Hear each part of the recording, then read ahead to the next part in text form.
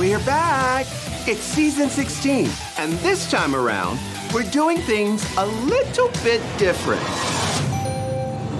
We are several episodes into season 16 of RuPaul's Drag Race, and fans are here for it.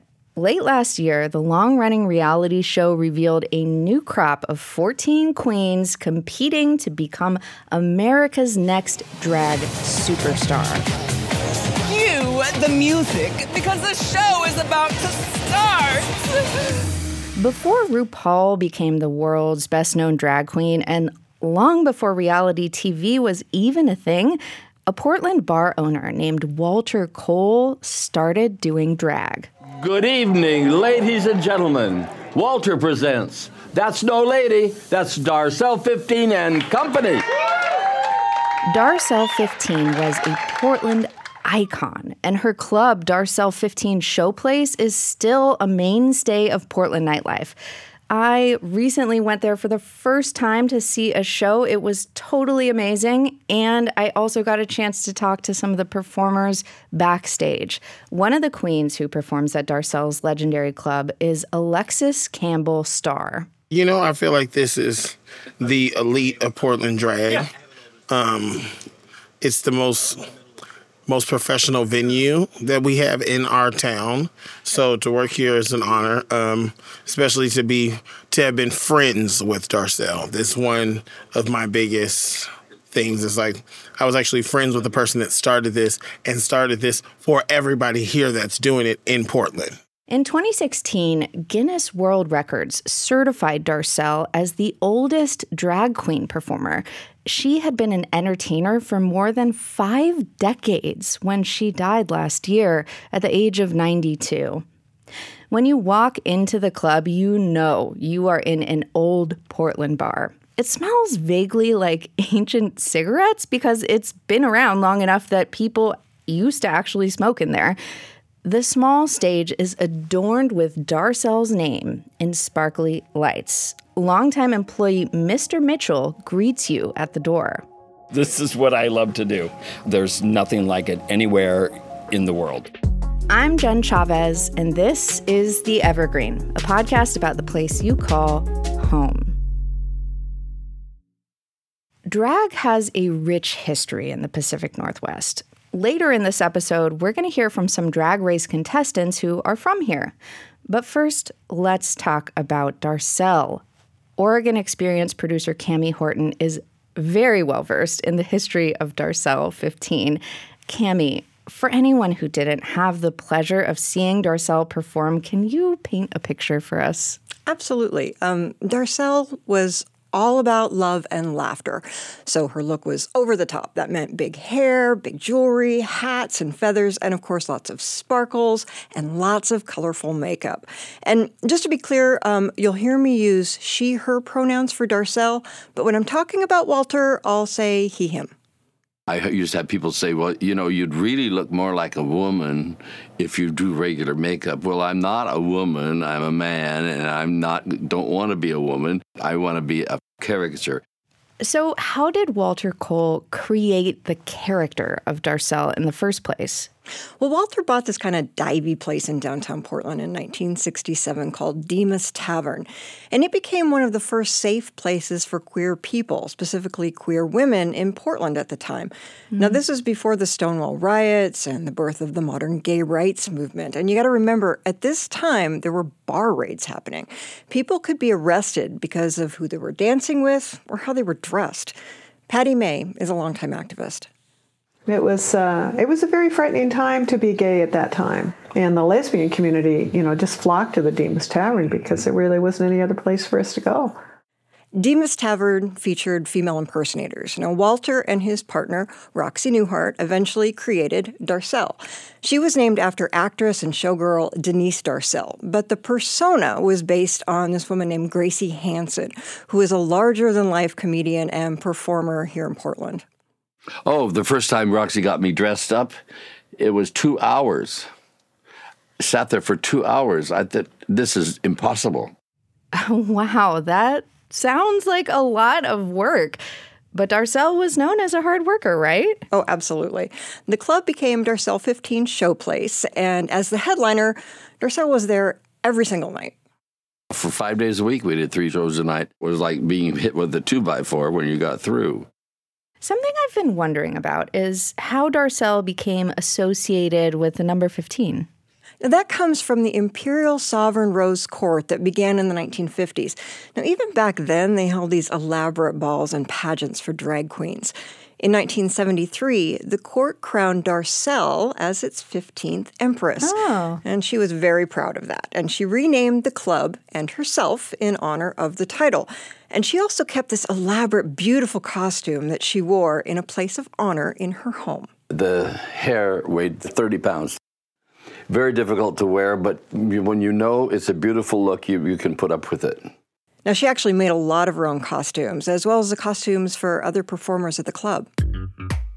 The first costumes I made was I just put a piece of fabric on the floor and got down and cut it out and sewed it up, and it was a dress. I used to make all hats for everything I made. It's a neat thing. I like this part of it just as well as I do on stage. And on top of all of that, she also did a lot of events outside the club, right? Yes. She was very involved in the community, emceeing for many fundraisers and benefit events. She and Roxy created a drag pageant called La Femme Magnifique that was both a celebration of drag and a fundraiser for various causes. Darcelle was very active in the fight to raise awareness about AIDS and LGBTQ equality. Be very proud of 2015. Be very proud to be a part of the gay community 2015. Be very proud. Now you have a chance. You can love who you want to love, and you can marry who you want to marry. And for many years, Darcelle was the Grand Marshal of the Portland Pride Parade. Younger people in the community, in the gay community, have not a clue. They can go anywhere. They can walk holding hands down the street, in or out of drag. We made it acceptable. There is a lot more acceptance of drag and queer people now than there was when Darcelle first started performing. But we've also seen a lot of legislation and pushback against queer communities, and drag in particular, just in the last couple of years. Did that affect Darcelle and her club? You know, I doubt it. Darcelle was an activist and had been fighting this stuff for decades. And just last year, Darcelle XV Showplace hosted an event that was designed to push back against hate and celebrate drag in a new way. Over 60 drag performers from around the country came together at the club for an event called Dragathon. Eden Dawn was one of the organizers. So my friend Emma McElroy, who is the CEO of Wild Fang, a gender nonconforming clothing company in town, she called me up and was like, I think that these drag bans are going to have a negative impact on the world. We know that they are. And what can we do to draw attention to this? But not only that, how do we fight the hate with joy? That was our internal mantra for the show. As the name Dragathon implies, it was a drag marathon, and it broke the Guinness World Record for longest continual drag performance. It was officially 48 hours, 11 minutes, and 30 seconds long. Wow. And at the end, the crowd got a message from RuPaul herself. Congratulations, Darcelle. You did it. You just won the Guinness World Record for the longest dragathon in history. My goodness. Thank you for spreading love and the joy of drag throughout the world. Oh, my goodness. Big kiss from Mama Ru. Now, along with breaking the Guinness record, the Dragathon raised $296,000 for the Trevor Project. That's a nonprofit that supports LGBTQ plus youth. Well, I love the congratulations from RuPaul, and I also love that they were able to raise so much money for a good cause. And, you know, even though Darcelle herself died before this event, it does seem like it was very much in keeping with what she would have wanted. Yeah, absolutely. The Dragathon organizers did say that they got Darcelle's blessing to have the event at her club. And even though she died before it happened, they knew that the show must go on, which is just what Darcelle and Walter Cole would have wanted. When Walter's partner Roxy died, Darcelle was on the stage that night because, you know, it was home and her family was at the club. And Darcelle was still performing the week before passing away. Darcelle XV Showplace honored Walter by continuing all performances as scheduled. Kevin Cook, better known as his drag name Poison Waters, has been performing at Darcelle XV Showplace for years, and he was at Darcelle's last show. Yeah, 92, and, he was in his wheelchair because he had little mobility issues, and he performed his new songs that are out on an album with Pink Martini, and the place, it was just so full of love. He was blitzed and glammed and had a wonderful time. 92 years old and still performing. That is really incredible. It is, but that's just who Darcelle was. What do you think kept her going all that time?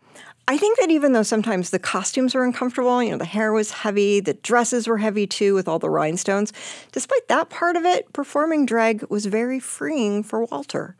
Darcelle can do and say anything, and has, and gotten away with it. Ladies, just shut your mouths over there.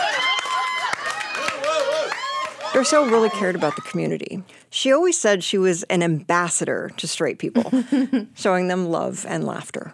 I want to be remembered because I made somebody smile and care. And another thing that happens here a lot is young people will tell their parents that they're gay, and they come here. And then they look around, the parents see their contemporaries, and they're enjoying themselves. And the son can say, look, you see, those are the kinds of things I'd like to be remembered for.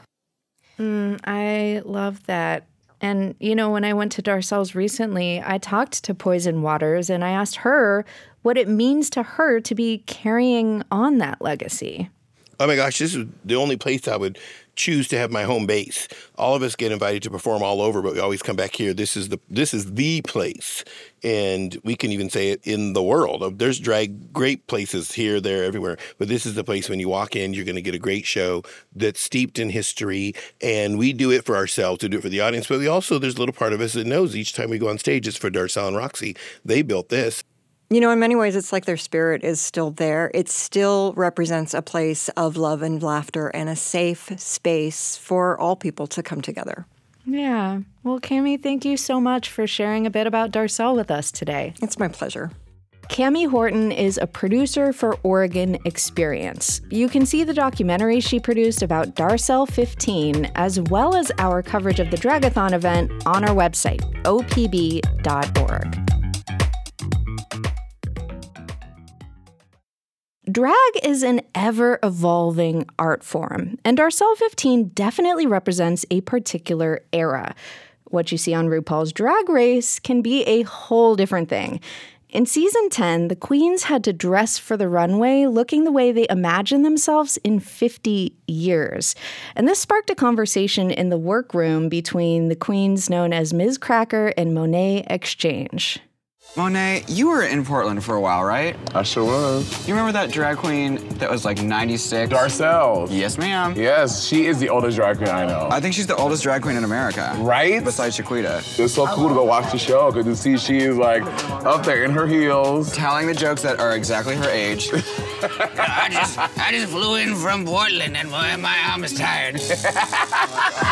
I see myself doing drag forever, girl. I'm gonna be Miss Darcelle one day, just me, but I ain't wearing no heels, so I'll be in some good times and a little kitten wig, RuPaul.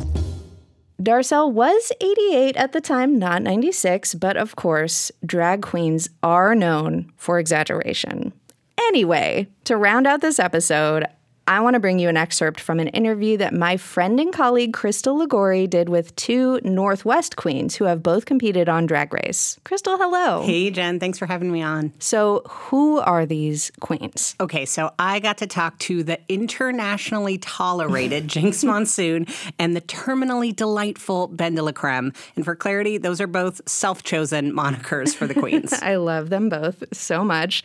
And I know you were really jazzed to do this interview. For the uninitiated, who are these two superstars? Yeah, I was over the moon. Honestly, I think my face was sore after the conversation because I was just grinning so much while I was chatting with them. So both Jinx and Ben de la Creme, who also goes by Dela, are drag artists and activists who became household names after joining the 5th and 6th seasons of RuPaul's Drag Race. Jinx Monsoon won their season and went on to also win All-Stars 7 on Drag Race, but long before that, both of the queens were working together here in the Pacific Northwest. And they were pretty young when they started, right? Yeah, Monsoon actually started performing at 15 here in Portland, which is our hometown, and Dela started a little bit later. She started in Chicago when she was still in college before she made her way to Seattle in the mid-2000s. And you talked to them last year ahead of their international holiday tour called the Jinx and Dela Holiday Show. And you started out by asking them about queer joy. What made you want to start there, Crystal? You know, honestly, Jen, I wanted to start there because there was so much terrible news that was happening last year for LGBTQ plus communities. Things like bans on drag, things like bans on access to healthcare for trans folks. So as a queer person, I wanted to share some positive stories about these communities. So this is what they said in that answer to my question about how queer joy shows up in their lives. And Jinx Monsoon speaks first. One big thing that is bringing me a lot of queer joy.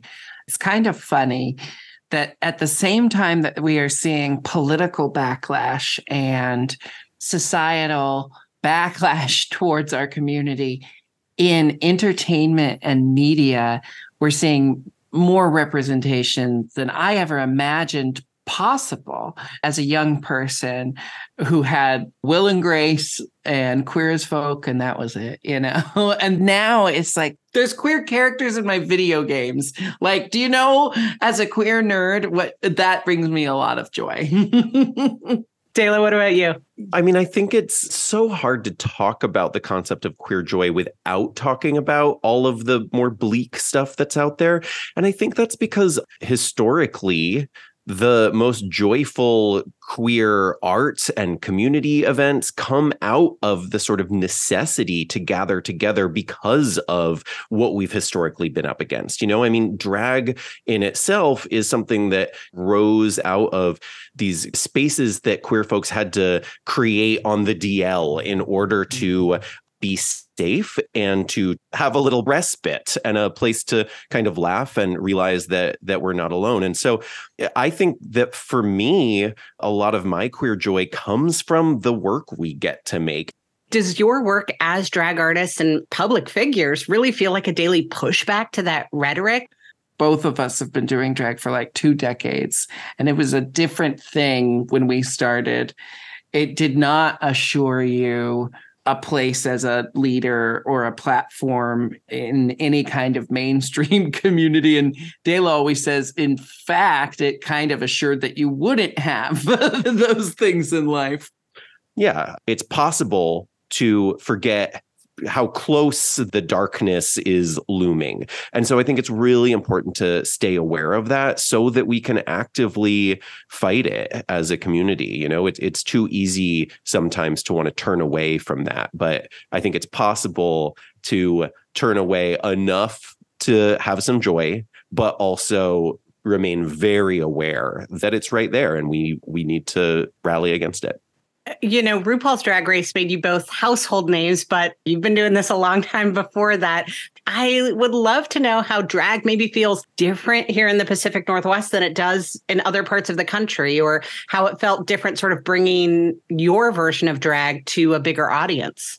Drag is very regional. And what I loved about starting in Portland and then continuing my drag work in Seattle is that I found ways to do the drag that I wanted to do because there were places to do that, you know, because we are in a bubble in the Pacific Northwest, especially in those 2 cities. Other places, they don't have as thriving of a queer community, so they don't get to have as much diversity in what's offered to that queer community. When you have one gay bar in town, everything's going to feel a little bit more homogenized. We both feel like we really found our voice in Seattle, and it's because we had a community where there was a place for our voice to begin to be heard. And I think something that for me is really special, the audiences in the Northwest are hungry, but also like loving and generous. And there's just an openness among performers and audiences. Drag queens Ben De La Creme and Jinx Monsoon spoke to OPB's Crystal Ligori. You can listen to the full interview and see some pictures from their holiday show at opb.org. Thank you for listening to The Evergreen. We'll be here next week with another episode about the place you call home. If you're here listening right now, you are a part of our brand new podcast family. Help us grow by leaving a review on your favorite podcast app, including YouTube. Follow us there, and hey, tell your friends. Julie Sabatier produced this episode, and our technical director is Stephen Cray. He engineered this episode. The OPB podcast team also includes Mia Estrada and Sage Van Wing. Cammie Horton, Dave Miller, Crystal Ligori, Lisa Swin-Callum, Greg Bond, Michael Ben Dixon, and Nick Fisher did the interviews you heard. The music in this episode is from Audio Network. If you have a question for us, please hit us up. You can reach us by email at theevergreen@opb.org. I'm Jen Chavez. Catch you later.